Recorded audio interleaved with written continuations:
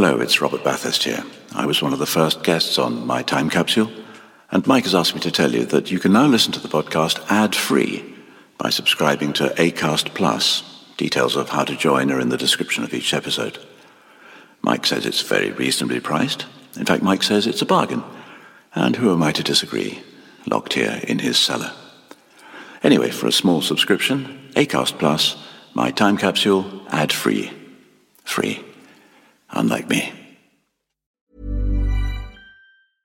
Quality sleep is essential. That's why the Sleep Number Smart Bed is designed for your ever-evolving sleep needs. Need a bed that's firmer or softer on either side? Helps you sleep at a comfortable temperature? Sleep Number Smart Beds let you individualize your comfort, so you sleep better together. J.D. Power ranks Sleep Number number 1 in customer satisfaction with mattresses purchased in-store. And now, save 40% on the Sleep Number Limited Edition Smart Bed for a limited time. For J.D. Power 2023 award information, visit jdpower.com/awards. Only at Sleep Number stores or sleepnumber.com. This is Paige, the co-host of Giggly Squad, and I want to tell you about a company that I've been loving, Olive & June. Olive & June gives you everything that you need for a salon-quality manicure in one box. And if you break it down, it really comes out to $2 a manicure, which is absolutely insane. It's also so easy to get salon-worthy nails at home with Olive & June. The difference between how your nails used to look when you did them yourself and now with the Mani system is a complete game changer. The best thing about Olive & June, too, is it's a quick dry. Dries in about 1 minute, lasts for 5 days, and full coverage in up to 1 to 2 coats. Visit oliveandjune.com/perfectmani20 for 20% off your first system. That's oliveandjune.com/perfectmani20 for 20% off your first system.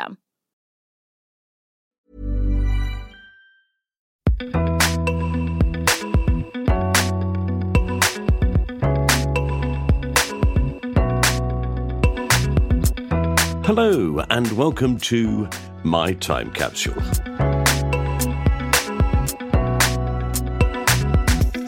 I'm Mike Fenton-Stevens, and this is the podcast where I ask my guests to tell me 5 things from their life that they would choose to put into their very own time capsule. They can pick 4 things that they cherish and want to keep safe, but they also pick 1 thing that they'd like to get rid of from their life, something they'd like to bury in the ground and never think of again. My guest in this episode is the actor Nicola Bryant, who came to fame very early in her career playing Peri Brown, a companion to both the 5th Doctor, Peter Davidson, and 6th Doctor, Colin Baker, in the BBC science fiction series Doctor Who. She also played the dance teacher in the school drama series The Biz, Miss Brown in the Stranger film series, and Lana in Star Trek Continues. Nicola was in the films Unlawful Killing, The Headhunter, and on TV she was in, amongst others, The 10%ers, Casualty, Doctors, Holby City, My Family, Scoop, New Blood, Gentrification, and most recently she played Sandra in The Effect. She's done loads of audio recordings and a number of theatre productions, including The Great Gatsby, A Midsummer Night's Dream, Don't Look Now, and Twelfth Night. So, welcome to the time capsule chosen from her life by the lovely Nicola Bryant. I can't believe how long it's taken us. I was 33 and you just left drama school. Yeah, no, you had done like 2 podcasts. Yeah, right at the beginning. Right at the very beginning. Right at the beginning, I said, Nicola, do you want to come on this new podcast I'm doing? And I went, darling, it's so beneath me. And we're planning where we were going to do it. I know. The number of times we've talked about it and the number of emails we've passed between each other. But then, what couldn't be more pleasant? The great thing is that every time we thought we were going to do it, one or the other of us got a job. Yeah. So it's been very fruitful. It has. Oh no, this could break the curse. I know. We'll never work again. Well, don't worry, I didn't get any of mine. And you know, I didn't realise this at the time, but I realise now that I saw you perform in a television show in 1980-something. You were in Blackadder's Christmas Carol, yeah. Christmas Carol. And I was in the audience. Oh, were you? Yeah. Oh, my goodness. So you saw how Rowan couldn't say that phrase, something like the blasted balls, Baldrick, all the B's, which he has difficulty with. Mm. And then he said something really simple on like the 4th take or something. which got the biggest laugh from the audience. But when you watch it back as a show, you're going, why is that so funny? I think it was a long recording, wasn't it? And I think he got very tired and suddenly sort of hit a barrier. Yeah, because he has a slight issue with the B sounds. Yeah. So it's very cruel to give him a sidekick called Baldrick. Yes, he just got stuck on that phrase. And so in the end, I think it was on about the fourth take, he just said something completely different, which was perfectly fine. But of course, it got this huge roar. So when people say, oh, it's all canned laughter. No, it's not. No, it's completely genuine. Well, that's good. There we are. So we've established that, in fact, I've actually known you for longer than I thought I did. I think we should start talking about the things you want to put in a time capsule. Otherwise, I'm just going to question you about your career and the things that I know about you, which are fascinating, and they may well come up anyway. Well, okay. I know that loads of people, because I really enjoy listening to your podcast, it's on the couch, isn't it? How much are you going to reveal of yourself on the couch? So I actually went back and looked at my first list, which I wrote out the first time we were going, which is like, and I thought, oh, and then that suddenly threw me because I'd written something completely different this time. So have you written a list that's less revealing? No, more. So I'm hoping I balance it enough that everyone doesn't go, oh, God. But the first one is easy because lots of your guests have chosen a similar thing. And mine is my love of animals, particularly dogs. And I work closely with two charities, dog charities. I'm ambassador for Dogs on the Street. And I work with Chimney Farm dogs. And I just love dogs and despise cruelty. And they are absolute lifesavers. The dog that I grew up with, I thought of as my elder brother, that my mother was given by my father because she was told she couldn't have children. And this was her baby. It would sit on her lap and she would type in his office. And it was terribly well behaved without any training. My mother never trained a dog at all. So it's an utter miracle this dog was so well behaved. But he was like a deaf dog because my mother was deaf. And he did all the hearing for her. He'd tell her when I was born, if the baby's crying, if the doorbell's going, if he would just do these things. He was amazing. Incredibly aware, sensitive, clever, without any training. So that was the sort of first dog in my life. And this dog, oh my goodness, if he was alive and could speak, I told him everything. He was my older brother. You know, I felt that he was there in the first child role. And I would tell him about my crush that I had, which was the boy not across the road, but sort of diagonally across. And every time I saw this boy coming out of his house, and his house is opposite the post box, me and the dog would take a very quick walk to the post box. Oh, hello. Hi. He sort of knew. The poor postman, though, all those empty envelopes. I would just grab an envelope to walk up to the post box. This dog was in on everything with me. What was the dog's name? Fritzy. Fritzy. And he was, because it was a German Dachshund, so I think he was given a German name. Mm-hmm. He was just incredible, absolutely incredible dog. And when he was about 18, they said he had a heart condition. Well, 18 was pretty good for a dog of that size anyway. And he used to sleep in the kitchen. So my mum, who was, so attached to him, as we all were, then took him up to the bedroom to sleep. And he was so excited, he lived another 3 years. Sounds like my mother-in-law. He was my first dog. Then there were many dogs in between, but now I have two dogs, Harvey, who I've had from a puppy, and he is absolutely my surrogate baby because sadly I don't have any children of my own, and he is my baby. He was baby size. When I got him, I rocked my arms. I tell him everything. He knows so many words. He is so, so sensitive. And he so reminds me of that first dog. Lots of scatty, crazy in between, but he has this incredible sensitivity. If I'm stressed, he gets stressed. And his stress upsets me. So I have to calm myself down so that he's not stressed. It's incredible. When my mum was ill, and my mum had no appetite at all, she was very ill, and she was living here with us. And she said, I can't eat. And I said, well, you have to eat because Harvey is refusing to eat. And she thought, I'm making it up.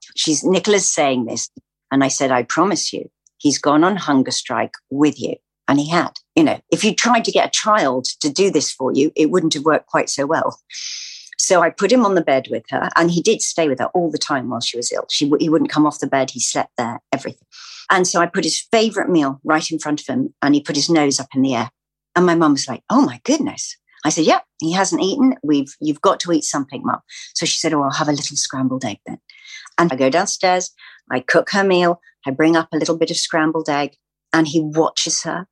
And when the first mouthful goes in, he starts to eat. Extraordinary. Extraordinary. But I can't do where people have put their dogs in the time capsule. Somehow that seems sort of slightly cruel to me. And I am one of those people who tries to be obedient, which isn't necessarily one of my best qualities. But so I have a thing, and I can show you this thing. Yeah? It's a dog grave. Now, this might seem like, oh, this is getting very weird. This is to Ruff, a favorite dog of these particular people, H&A.C. Case, who died on the 24th of March, 1891. This is an iron dog memorial. Can you imagine what that cost? I'm going to get to the point in a minute. This was in my garden. Oh, really? Yes. Oh, how amazing. So when you moved in, that was just sitting there? It was hidden and buried. This garden was originally woods that belonged to the church. So it's sort of sacred ground. So do you think someone had secretly buried that dog in a corner? No, I think it's probably a vicar's dog. Ah. Probably. Because they would walk through the woods to write their sermons, and the vicarage is nearby. Just they had all these woods that were attached by the church. So I think they would walk through this lovely ground, and then they would take their dog with them, write their sermon, and then Ruff, a favourite dog, it says, so there may be many more dogs, are all buried in these grounds. And I just think that's lovely. We've got 2 dogs and 2 hamsters that have been buried in these grounds as well. So I think my garden is full of the spirit of beautiful, wonderful animals that their owners loved, adored, and made a huge difference in their lives. We've got a few in our garden. We had sort of a burial ceremony with my children. And it was always my wife and I who were just in floods of tears. And the children, the actual process of burying the animal in the ground, it really helped them, I think. Unfortunately, now my granddaughter is very keen on the idea of archaeology. So she's always digging in our garden. And the other day she came and said, look, I think I found a dinosaur bone. And I think it's a cat's femur. Ah. I used to rescue birds as well, because my father had built a conservatory.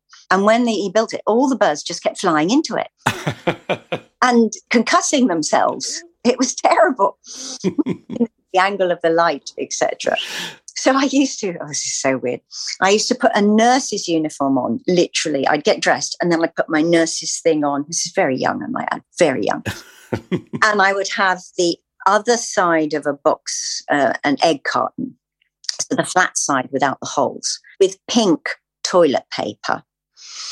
And I would go out on patrol in the winter when if they landed in the snow, they would die of hypothermia. And I would bring them in and I would resuscitate the birds and I would give them warm milk and a drop of whiskey. I had no fear of birds. I mean, there is that no fear of youth, really. Even with a crow that was probably wider than me, a giant crow that I'd eat for 3 months because its wing was broken. And the RSPB came out, set the wing, and they said, you are so good with birds, you can keep. And I named her Christine for some unknown reason. And my father, bless him, built a whole run at the bottom of the garden for this bird so that she could hop up and down until her wing was better. Then the RSPB came back and they said, yes, she's fine. And they let me set her free. Wow. I had a crow when I was a boy. Isn't that strange? Yeah. Yeah, but it didn't survive. I obviously wasn't as good a nurse as you. Sadly, I think it was too badly injured. But it lasted about a month. When you first go in, they just attack you like mad. Yeah. But it became very friendly very quickly. I also had a squirrel. Oh, did you? I've not rescued any squirrels. No. Field mouse. The only one that died was a robin of all the ones. And so that one had to have a full burial with All Creatures Great and Small sung, a little cross made out of sticks and pebbles and the whole works. And I insisted the whole family came out and sang along. And oh, God, poor thing. Dressed in black. Yes. Yes.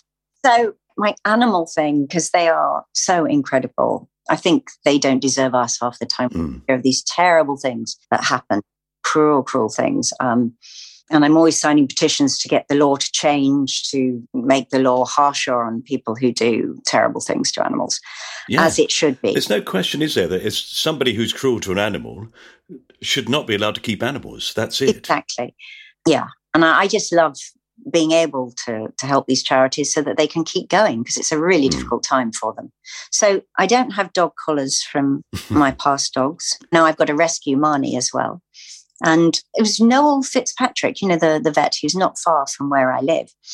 He said that when you rescue an animal, you rescue yourself. And I thought, what a beautiful phrase, because it does. It fills your own soul. Watching a little, when we got Marnie, her ears were torn to shreds. She'd been attacked. She'd got scars all underneath her, attacked, and also abused by humans using her for puppy farming and when she was too young. And now she's such a happy puppy. She's learnt the phrase happy puppy. And she just bounces like a little kangaroo. Oh, brilliant. Their recovery rate is amazing. You just show a bit of love and a bit of care, and they will almost completely forget the thing. This is an animal that would have cowered from anybody going near them, thinking that it was going to hurt them. Yeah. And very quickly they grow to accept that that's not going to happen. It's amazing. Yeah. I mean, you know, Marnie still has some issues, but she is a happy puppy. She's happy in her home, and she's happy with her other half, Harvey, who is her great protector. She looks to him for everything. And I don't mind if she still has issues. But they don't have issues in the way that us humans do, because their desire is just to be happy and to be safe. They are striving for that, whereas human beings can hold on to trauma in a way that animals don't. I wonder if that's because we have an anticipation that it may come back, whereas they go, it's over. Yes. Perhaps we should accept that more in life. Perhaps we should sort of go, well, it's over now, so let's enjoy this moment. I mean, I can see that if I get a mop out or something that appears like a large stick, she's frightened, because even though it's me, she thinks maybe this thing that happened to her is going to happen again. I had a rescue dog previously who was terrified of men who wore boots. As a tiny, tiny puppy, she'd had a broken hip. It's not really hard to put the two together. But luckily you didn't see that many people wearing leather boots. So it was all right. But I learned that dogs, when they have nightmares, because Marnie had nightmares for ages, they actually dream about something that really happened to them, because they don't have what we have, imagination. Of course. And when we have nightmares, we often dream not about exactly the thing that did happen, but something that feels like the thing that happened, but maybe even worse, with all these other layers that we put in and all of that. So for me, it's worse when a dog has a nightmare, because I think, oh my goodness, that's a real trauma they're reliving. Oh God, yeah. Whereas, you know, we have to use our imaginations in a positive way, harness them, rather than allowing them to run riot with the fear of. But we're on the couch now, aren't we? Well, all right, then we'll take that rather macabre finding from the wood. Yeah. We'll take that iron memorial stone, I suppose. I can't really call it a memorial stone, but it is a plaque. Yes. Remembering dear Ruff. Yes, as a symbol of all wonderful, loving animals that give us so much. Yes. Fantastic. Right, Nicola, that's the first thing that goes into the time capsule. Right, let's see what else we've got.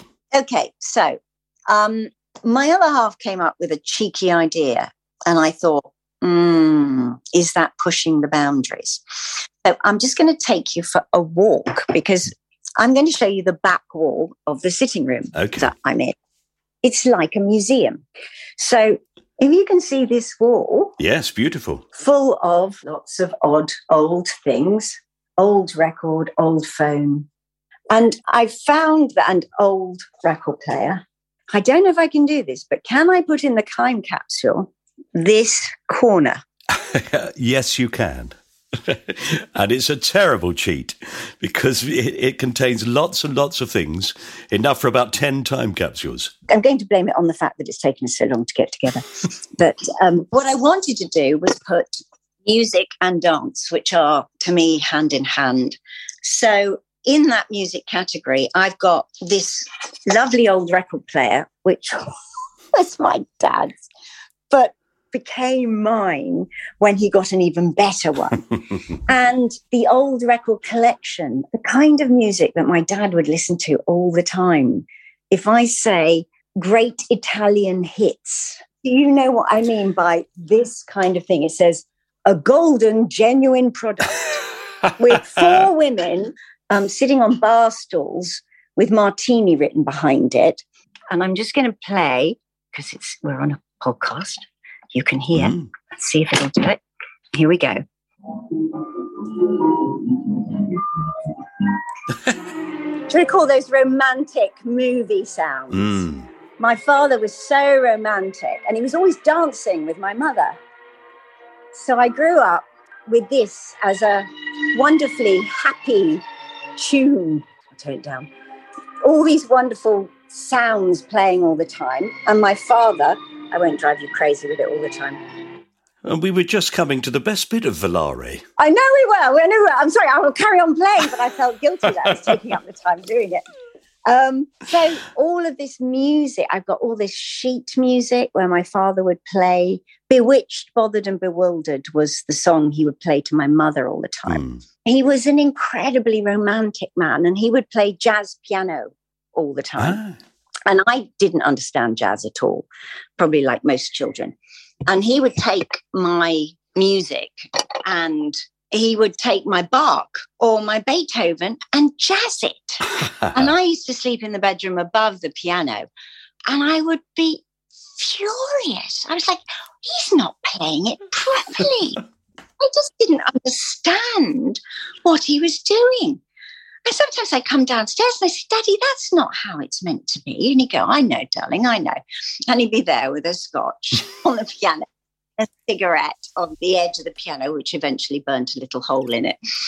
And he'd go, I'm just doing my own thing. And I go, okay.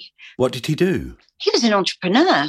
He created his own business out of being a boy with a plumbing kit who learnt to be a plumber in night school. He was very clever. He invented his own pumps. He ended up with this business that mostly dealt with hospitals, cathedrals, old buildings where you had to devise a way of not destroying the floor in order to get central heating in. Right. And then with celebrities like Paul McCartney, all of his properties, Peter Ustinov, Peter Sellers, Madonna, all these people who have places in London, and designing a system for keeping all of Bill Gates' wiring cool in his place. I think it was in Holland Park. And my father's been gone an awfully long time. He died when I was in my early 20s. But he just built this incredible company, starting out from very working class background, night school, self-taught. And he had a lot of sort of books he would read about how to give a speech, because he would give speeches. He became president of the HVCA, which is the Heating and Ventilating Contractors Association. Of course, we all know that. We all know that. But it's just that sense of music filling the house. I dance with Harvey now. I've taught Harvey to tango because we'll be dancing and he'll be facing me and we go rum, bum, bum, bum, and I go, look. And he'll look. It usually means there's a giant crow or a squirrel in the garden. So it's a little bit of a cheat. But we do the head together. Look. And people go, wow, how did you teach him that? And I love dancing to music and I love how music can get yourself out of a dark place. But how wonderful that piece of music or that record played on that record player, which was your father's. Your father and your mother must be alive for you in the room. Yes, completely. My dad was he won a poetry contest He was, a polymath, really. And my mother was a very, very beautiful woman, but my father was stunning. He was sort of Tyrone Power, Dirk Bogart, cheekbones, and so witty and dry and clever and interesting and twinkly, very twinkly, the black hair, blue eyes look. He would design jewelry and get it made for my mother. Oh, how fantastic. You don't find many of those. No. And very wise conversations we had. And I wish I could have more now. So sometimes I do. After he'd gone, I had a problem to solve for my mother. And I literally sat in his study talking to him all through the night, hours and hours, for weeks, slowly drinking my way through his Scotch collection, which lasted me like 20 years. And even if it took me 2 months to come out with what the answer was, I always feel he gives me these clever answers. So he's always present with me. I feel very much protected in that sense, which is a lovely feeling. And did his playing the piano, did you start playing because he played, or was it just normal? I loved music. I've always got a tune in my head. I can't stop writing music. I write music all the time. So if I'm walking, whatever the rhythm of my walk, I can't help it. A tune comes in. I make a dozen songs a day up to the dogs, according to what's happened. Not good songs you'd want to sing to anyone. But it's just the way my mind works. If a decree came down from the government that we could only speak in iambic pentameter for the rest of our lives, I would not feel remotely stifled. I've got that kind of, it's the way my brain is wired, I guess. Mm-hmm. Yes, I have rhymes all the time in my head. Yeah. And very interesting, one of my grandchildren, only one of them, is always making up songs. And in fact, my son is working on a song that he found him singing the other day. He said, "What's that?" He said, "I don't know, I've just written it. It's a song I made up." That's beautiful. That's wonderful. And I love it when kids do that. And it's in their soul. Music is in my soul. Dance is in my soul. Every hour on the hour, we should all just get up and dance. I think life would be so much better. God, we'd be fit though, wouldn't we? That's a great idea. Well, what's the song? 2 minutes, 3 minutes? They say you should get up every hour and walk about. Mm-hmm. Why not dance? I don't live my life quite like that. But I think it would certainly work as an exercise idea, as a regime. Yes. I think you should start some sort of app. Every hour, without you asking it, your phone suddenly plays you a fantastic piece of dance music. And you go, okay, here we go. And wherever you are, that would be the challenge. Nicholas, up this. Whatever rubbish I just got thrown this morning, I'll forget about that. And now the dogs are looking at me going, sure, she's off. She's danced on a hill. She's off. Right, let's go find something to snuffle while she does her dance in the middle of nowhere. I love those moments. That, to me, is the best bits of life, the joy that you find out of nature and music and being happy in your own skin. Yes, and well, all right, I'm going to be fair. I'm going to let you put that whole wall in there, although really, we've spoken about your dad. Well, the piano has to go in, obviously, and the record player, and the collection of records. The sheet music. The sheet music, okay. Oh, all right, put the whole lot in. I'm happy to put all that in for you and cover the whole thing, because it seems to me it all comes together, so that's fine. Yes, Dad's corner. Okay, that's the second thing. Let's move on to number 3. Okay, I hope you're having fun so far, but unless you're an Acast Plus listener, we have to take a short break here for some adverts, but we'll be back lickety-split. Ready to pop the question? The jewelers at BlueNile.com have got sparkle down to a science with beautiful lab-grown diamonds worthy of your most brilliant moments. Their lab-grown diamonds are independently graded and guaranteed identical to natural diamonds, and they're ready to ship to your door. Go to BlueNile.com and use promo code LISTEN to get $50 off your purchase of $500 or more. That's code LISTEN at BlueNile.com for $50 off. BlueNile.com, code LISTEN. If you're struggling to lose weight, you've probably heard about weight loss medications like Wegovy or Zepbound, and you might be wondering if they're right for you. Meet PlushCare, a leading telehealth provider with doctors who are there for you day and night to partner with you in your weight loss journey. If you qualify, they can safely prescribe you medication from the comfort of your own home. To get started, visit plushcare.com/weight-loss. That's plushcare.com/weight-loss. PlushCare.com/weight loss. Cool fact, a crocodile can't stick out its tongue. Also, you can get health insurance for a month or just under a year in some states. United Healthcare short-term insurance plans, underwritten by Golden Rule Insurance Company, offer flexible, budget-friendly coverage for you. Learn more at uh1.com. Welcome back. Anybody Google lickety-split? I did. Lickety means at full speed, apparently, so the split, I suppose, suggests it's done in half the time. I always thought it was a especially tasty dessert. You see, if you were an Acast Plus listener, you'd be missing all this. Yeah, I can sense you're all rushing off to sign up as I speak, so let's quickly get back to Nicola Bryant and the other things she'd like to put in her time capsule. Now, what I want to do is I hate the bad things. I don't want to finish on a bad thing. No. So I kind of want to get it over with in the middle, sandwich it between the lovely bits.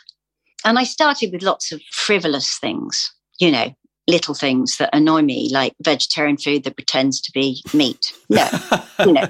And then they got bigger and bigger.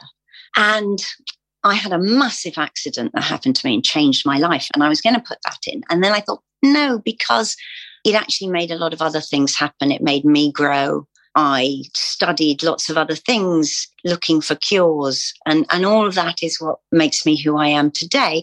So then I moved that and I found something that I cannot find a positive side to. And it's quite a big one. And I've put it under the heading of showbiz lechery. Ah. The Me Too issue. And I feel perhaps I've had more than my fair share of it. I don't know why.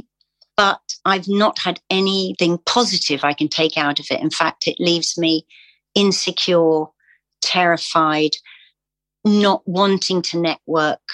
So I don't, because you always think it's going to be misconstrued. And I've had it in all different shapes and forms. And the ones when you've finished working for them and then they do it feel really weird. So you've finished a job in which you've worked with this person and then they take you to dinner and they say, well, I can offer you a reality TV show and 2 sitcoms if you sleep with me. Wow. Like a banking deal. And I can't do it. I just can't. So that's the end of those. Those are they're ended, but they leave you angry and frustrated. And the whole job that you've done is absolutely tainted. Yes, completely. Completely. And I had worked for this person twice. There was the same with a theatre director. I'd done a theatre job and he was going on to do another theatre job. We were on a train sharing the journey back. And he said his apartment, his flat was just 1 minute away. Would I take the script for his next job? Well, of course. I'd been working with this man for 9 months. Why would I say, no, I won't walk round the corner for one? It was not in my mind at all. We go round the corner to his little flat and he pounces on me and he's going, this is your job. You know, it's a big production, massive role. But you've got to sleep with me. No, I ran out. I've never spoken to the man since. That's terrible. The worst for me are always the ones that claim they've fallen in love with you. Because it's not love. It's not love at all. It's just complete control. Those ones, I'm 62 next month. You'd think this nonsense would end, and it's still going on. So that job I was about to do, which you mentioned earlier, and I said I'll save it for later, has turned into a conditional job. No way. And I'm so tired of it. I'm like, when does it end? When I'm 70? When I'm 80? And I've poured a lot of time and energy into this. And it's done but now I've fallen in love with you. There's no respect for the fact that you're in a relationship or that maybe you might have a choice of your own or any of these things. I'm really sorry. I'm really, really sorry. And I apologize because, well, I'm a man, you know, and I know that this is a thing that is constantly done with men in positions of power. And you think that surely they now know, one, how unfair and how, criminal it is, and two, how absurd it is. Yeah. Well, this particular person, I'd said, he was offering me so much. And I went, look, can I just be upfront with you? I've been in this place before. I need to make sure this is not conditional because I offer you nothing but my talent. And with time, perhaps friendship. But that is it. I am not offering anything else. And he was like, oh, I despise those people. They hold your welfare in your hands and I would never do so. well, ha ha ha ha. Mm.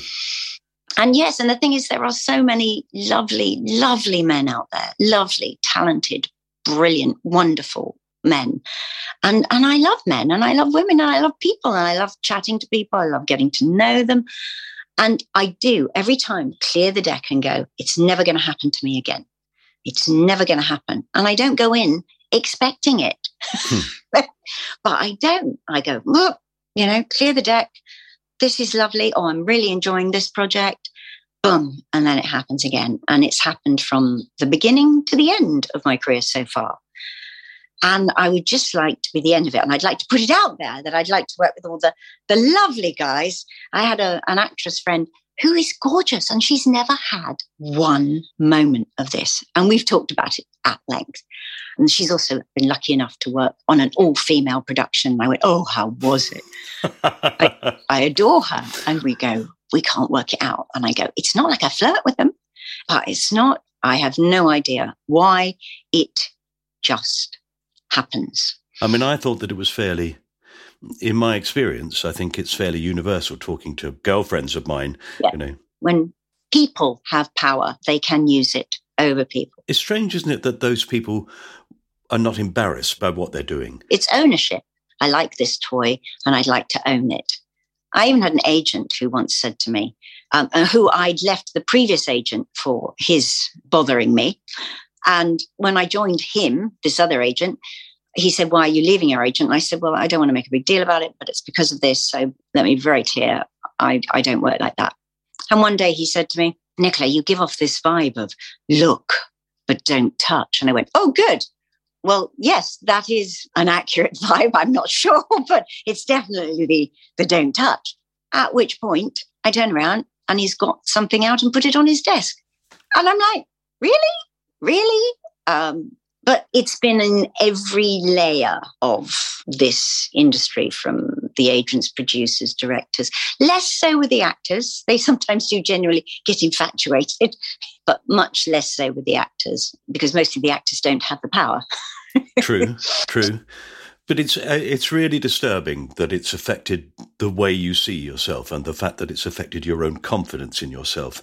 That's really awful. Because they always say they're hiring you for your talent. And then once that's happened, it doesn't matter if you finished the show and had great reviews, or in this case, I've never started because we had COVID. And you just suddenly go, oh, but was that the original agenda then? And you just lose faith. And look, I'm absolutely dehydrating as I tell this story. That is adrenaline, that is panic, that is fear, because it's what it puts in your body. And then I get annoyed and I go, damn it, I'm not dying 5 years early just because this junk is going through my body from all these ghastly people poisoning my system. And then I get dogs and I get my music and I walk and I dance and I push them out of my system and start again. Well, rightly so. It's absurd that you should have gone through these awful experiences. I'm going to put it in there and we're going to bury it. And I promise you, I have this extraordinary power. It shall never happen again. Oh, I'm looking forward to meeting you and saying, do you know what, Mike? It never did. Wouldn't that be brilliant? It's gone. All we had to do was lock all those misogynists in a time capsule and pump the air out. I feel cured and purified. Fantastic. Yeah. Lovely. Let's move on to something much happier. I didn't want to finish on that note. No. So I have I have three, but I'm going to have to bring it down to two. So I am going to have to say Doctor Who. Doctor Who. Over in that corner is, in fact, a wooden TARDIS, a solid wooden TARDIS, which was my leaving gift from Colin Baker. And I've got two rocks over in my library, my museum wall, one from Star Trek Continues and one from Doctor Who. And one is real and one is fake, and they're next to each other. So it was an amazing job to get. I have traveled the world on it. I've been to New Zealand and Australia and all over America. I have made great friends. I have been in that lucky position then to be able to raise money for charity because of my association with Doctor Who. And tomorrow I'm doing a 1 hour interview, which is for shelter. And I raised money for the Samaritans, for my Dogs on the Street and Chimney Farm Dog Rescue, and for Great Ormond Street Hospital. And this year I've been working with a gentleman who raises money for children with cancer. And all because, you know, and it gives me a bravery too. So this year I've been getting T-shirts signed at every convention, the Doctor Who T-shirts, that I've met other Doctor Who people, David Tennant, lots of doctors and lots of people who are in Doctor Who. And it's just, that's a privilege to be able to help out. You were so young when you started that, though. It was my first job. Really? Your very first job? My very first job. So I was spotted in drama school by Terry Carney, the agent, who was in fact William Hartnell's son-in-law. Ah. And he came to see me in No No Nanette playing Nanette. And the long story behind that is very complicated, but I wasn't meant to have that part because it was only for those who had singing tutorials, and I didn't. And Terry Carney saw me and he wrote me down as a genuine American. So only a few weeks later, I'd only been like a week out of drama school, he rang me because the description of Perry was on his desk. And obviously he took particular interest in Doctor Who. And he thought, I've just seen an American who's going to be perfect for this role. But I thought it was my friend, Paul, who was particularly good at voices and was always playing pranks on me. And I thought it was Paul playing a prank, saying, you know, hello, Miss Bryant. Yes, you know, I'm ringing you up because I want to put you into Doctor Who. And I was like, get off the phone. Get off. Because I thought it was a prank. But he called me back and he said, here's my number. You can call me back. This is genuine. And then he said, look, I can put you up for the role. But the thing is, they're only looking, when he realized I wasn't American, that they're only looking for genuine Americans and Canadians. So you're going to have to go in and be American. And I thought, I'm not going to get this, but I'm getting an audition and maybe even an agent out of it. So the first few auditions were exciting because I thought, oh, you know, this is fun. I had nothing to lose. So I was really relaxed. I was American. There was even a film crew in filming some of the auditions from Denver. And I was like, oh, I'm going to be caught out. I'm going to be, any minute now, I'm going to be caught out. I'm going to be found out. But no, they didn't. And eventually I was told it was down to the last two. Then I was nervous. Because back in those days as well, you had to have an equity card. And of course I didn't. Oh, wow. The producer, John Nathan Turner, said to my agent, look, you've got a month. We don't have them to give out. How crazy was that? Crazy. If Nicola can get an equity card, we will give her the job. If she can't, it has to go to the other person who has an equity card. So then I was like, what do I do? But then, you know, my dad's brain kicked into gear and I contacted Equity and I found out that the only 0 weeks card you could get was through Variety. I then bought this pamphlet, which was how to write your own Variety contracts. I then had to find people who would hire me. There was a wine bar just up the road from where I lived. I swear there were 4 stools up against the bar and then 4 chairs with very small tables pressed up against the wall next to it. That was literally it. There was a tiny, like a miniature upright crushed literally into the window. And a man used to come in and play Spanish guitar. And it was a great place to go. It had a wonderful atmosphere, but it literally only could fit 8 people. So I went in. I know you have a Spanish guitarist. Would you like someone to come and play piano? And he went, I don't know. What do you play? And I went, my own stuff. And which is mostly like, you know, failed romance songs, really, you know. You were cursing the fact that you hadn't listened to your dad. I can play anything. I'd just jazz it up. Yes, exactly. I showed him the contract and I said, it means you have to pay me £25, which was a lot of money.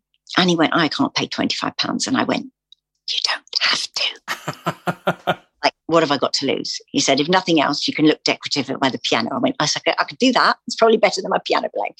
You know? So, and I would do the last hour when people were most drunk and least listening. So I did that. I did some kids' parties where no one was listening. I just went in and just sang nursery rhymes with them. I just wrote my own contracts. So I ran it, and I had to do it fast. I only had a month. So I went out and I got all these contracts and I took them back to Equity. And then they said, right, well, we're doing a panel on Friday. They did them once a month. We'll look at your contracts, decide if you get a card. And they rang me up, and I'm sort of on tenterhooks thinking, I've got to let them know today, otherwise I'm not going to get this part. And they said, we haven't had time. We'll do you next month. Oh, no. And I just went, oh, okay. And so then I hung up and I thought, oh, this is ridiculous. This is crazy. I'm going to lose this part. And so then I rang them back up and I said, sorry, can I speak to the people in charge of the equity cards? And I got tough. And I said, look, this is where I stand. I am going to lose a huge role in a major BBC television series if you can't look at this now. And if you make me lose this role, I am going to go bereft in floods of tears to the tabloid newspapers and tell them what you've done in destroying a young actress's career. You're my union. Yes, you're supposed to be helping me. They came back an hour later, said, we've looked at your contracts, you're fine, you're in. Hey! So I 0 weeks equity card when I got the job in Doctor Who. Wow. And it was amazing. I got to work with some fabulous, fabulous people. Every day I woke up going, oh, pinch me. I'm in this job. I love the fact that it still goes on. You and Colin and Peter, I should imagine, you still work together. And that's a long, long relationship, isn't it? We do Big Finish still. We do all the audios. Yeah, we still work together. We still see each other. And I just think it was the most blessed time. I just enjoyed every second of it. Because everybody was so happy to be doing the job. Everyone was doing it because they loved the job. And that sort of feeds everyone. And the traveling the world and meeting interesting people and strange things like being on a plane and, the air stewardess coming up and saying, been asked to ask you, are you Nicola Bryant-Perry from Doctor Who? And I was like, yes, I am. I said, well, the captain would like you to join him at the front of the plane. Brilliant. And I got to watch the plane landing at the sunset and the things that you get to enjoy, little gifts that keep giving. I feel so blessed to have had that incredible start and opportunity. And I love the fans. I love how dedicated they are. And they help me raise the money for my charities. They're very present and they're always sweet and interested. And I just think it's an incredible show. And I'm so blessed to have had all of that I really do have to put Doctor Who as a complete entity. Well, of course, the wonderful thing is that it's variable in size, so it will fit into the time capsule very easily. Yes, Doctor Who. Wonderful. That's in there. Okay, Nicola, we have one final lovely thing to put into the time capsule. Here it is. You may laugh. It's a flat cap. It's made by Aquascutum and still has the sticky label inside it, which says 100% wool. It was my dad's. Now, I know I've done a lot of stuff with my dad, but this is a very strange story. This is what I consider my first West End job hat. And I sort of did my career in reverse in that I did, 3 years in a teleseries and then I did the West End and then I did rep. It was after my father had died and I was sort of helping my mum clear out the clothes. And she said, oh, you should have this. I was like, why? I didn't even ever remember really seeing him wear it particularly. She said, well, it's your Killing Jessica hat. So Killing Jessica was my first West End job, a bizarre audition with the wonderful Brian Forbes, whom my mother was a member of the Brian Forbes fan club. So this was very important to my parents, Lots of actors that I worked with, and I said, oh, I'm working with so-and-so. And my parents went, But this was like Brian Forbes was directing, Patrick McNee was starring, David Langton was starring. These were names from their era. Yeah. So this was a great thing. Now, when I auditioned, and yet again, an American role, when I auditioned for Brian Forbes, I'd said to my agent, well, since everybody thinks I'm American, I'm just going to go in American, but you can tell him I am English. But just before Brian Forbes opened the door, you know how you're sitting in your waiting room in the days when we used to do that, there was an actor, an Italian actor, waiting to do his audition. And literally just 1 minute before Brian Forbes opened the door to call me in, he got down on his knee and proposed to me. I'd never met the man in my life. And then Brian Forbes opens the door. So I'm like, this is awkward. And then I went into the audition and he said, I've got to ask, what was that? What was going on out there? And then I was, of course, replying in my American accent. He went, oh, yes, and hold on a minute. You're not American, but you're going to do the whole audition like that. And I was like, yeah, because I don't want you thinking of me in any other way, because otherwise there'll be a change. And I just went, no, I just want to do it. So it's like, I'm telling this whole story in my American accent. And I said, I don't know the man. I've never met him before. And he went, no, you staged that, didn't you? Because this is now very memorable. I went, I didn't. Honestly, I promise I didn't. You should have said, I just am memorable. I just am. Yes, I know.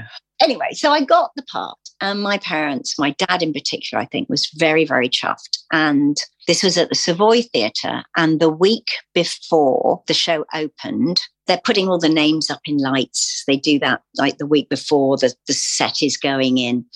My dad drove up on a Sunday with my mum and took her out for an Italian lunch at the restaurant, no doubt playing the kind of music that we were just listening to. And they went and they just stood and looked at my name in lights. And I never knew this. They never told me. They came to the opening night, went to the big party at the Savoy, and he bought this hat in Covent Garden because he had an open-top sports car, and he wore it all the way home. And he said, this is my daughter's in the West End. This is my West End hat. And they would refer to it as the West End. And I'd always thought it was because he'd bought it in the West End, which was true. But neither one of them had told me it was because they'd come to just look at my name in lights. Wow. And I didn't even know, really, that he was that proud of me. So it was just really, it was one of those sort of huge moments of reconnecting with him, because he was one of these men that things you didn't know about him. I'll just tell you a little story. There was a nasty incident next door to my father's office, and he let the police have his offices to run all of their investigation from there. I was a child when this thing happened. But I went through his filing cabinet, and all the letters back and forth from the police were in his filing cabinet. And I only did that a few years ago. And back and forth between the police and my father after they've solved the case.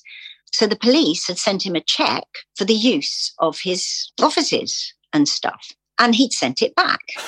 And then the police sent it back because they said, no, we have to account for this. And we have to say that we've, And my father went, right. I'd like to make a donation to the police fund. Brilliant. Which he made a donation to the police fund for double the amount they had sent him. And he said, I trust this will be a pleasing end to our correspondence.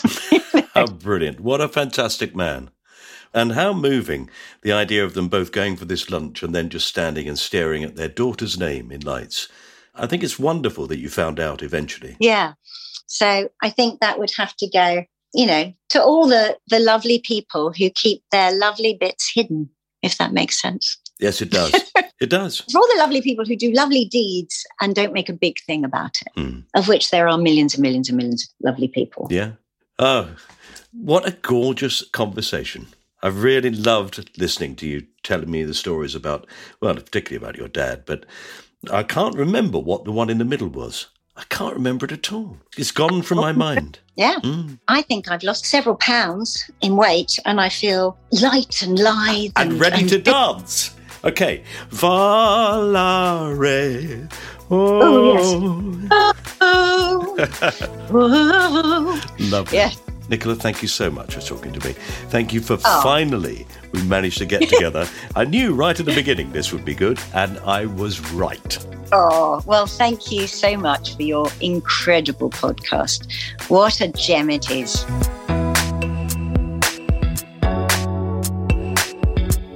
You have been listening to My Time Capsule with me, Mike Fenton Stevens, and my guest, Nicola Bryant. Okay, in reality, that's the end of this episode. You can leave now if you want to, or jump to another episode. We've got loads of them. Or you can stay with me for some technical info and a very poor joke at the end. It's up to you. Okay, right, here I go. Talking to myself again. Not the first time. Right, please subscribe to this podcast on the podcast provider you prefer, and there are quite a few to choose from, and they will send you all new episodes whenever you log on or open the app. Don't forget to click on 5 stars before you leave. That's not an order, of course, but we know where you live and will stalk you. And maybe you'd like to write a review so others can discover our podcast and raise our income slightly. Not a lot, just enough, we'd hope, for my producer and son, John Fenton Stevens, to be able to afford new shoes for his 2 children. Or would you have those little mites climb chimneys barefoot? Oh, you heartless beast. You are at liberty to listen to the theme tune anytime you choose on Spotify, which will also add 0.001 pence to John's income. It all counts. You see, John composed the theme tune under the guise of Pass the Peas music. Talented lad. John also manages the My Time Capsule account on Twitter, Instagram and Facebook, if you want to follow them. And for a less balanced view of the world, you could follow me on social media. You could. Okay, this cast-off production was made for Acast, but is available, obviously, almost everywhere. Thanks for listening. I hope you've learned something, listening to me warble on. We do hope this podcast is entertaining, but we also feel that sometimes it can be educational. I know that people often, at just about this point in the listening experience that is My Time Capsule, say, well, that's taught me a lesson. Nice to know. Bye.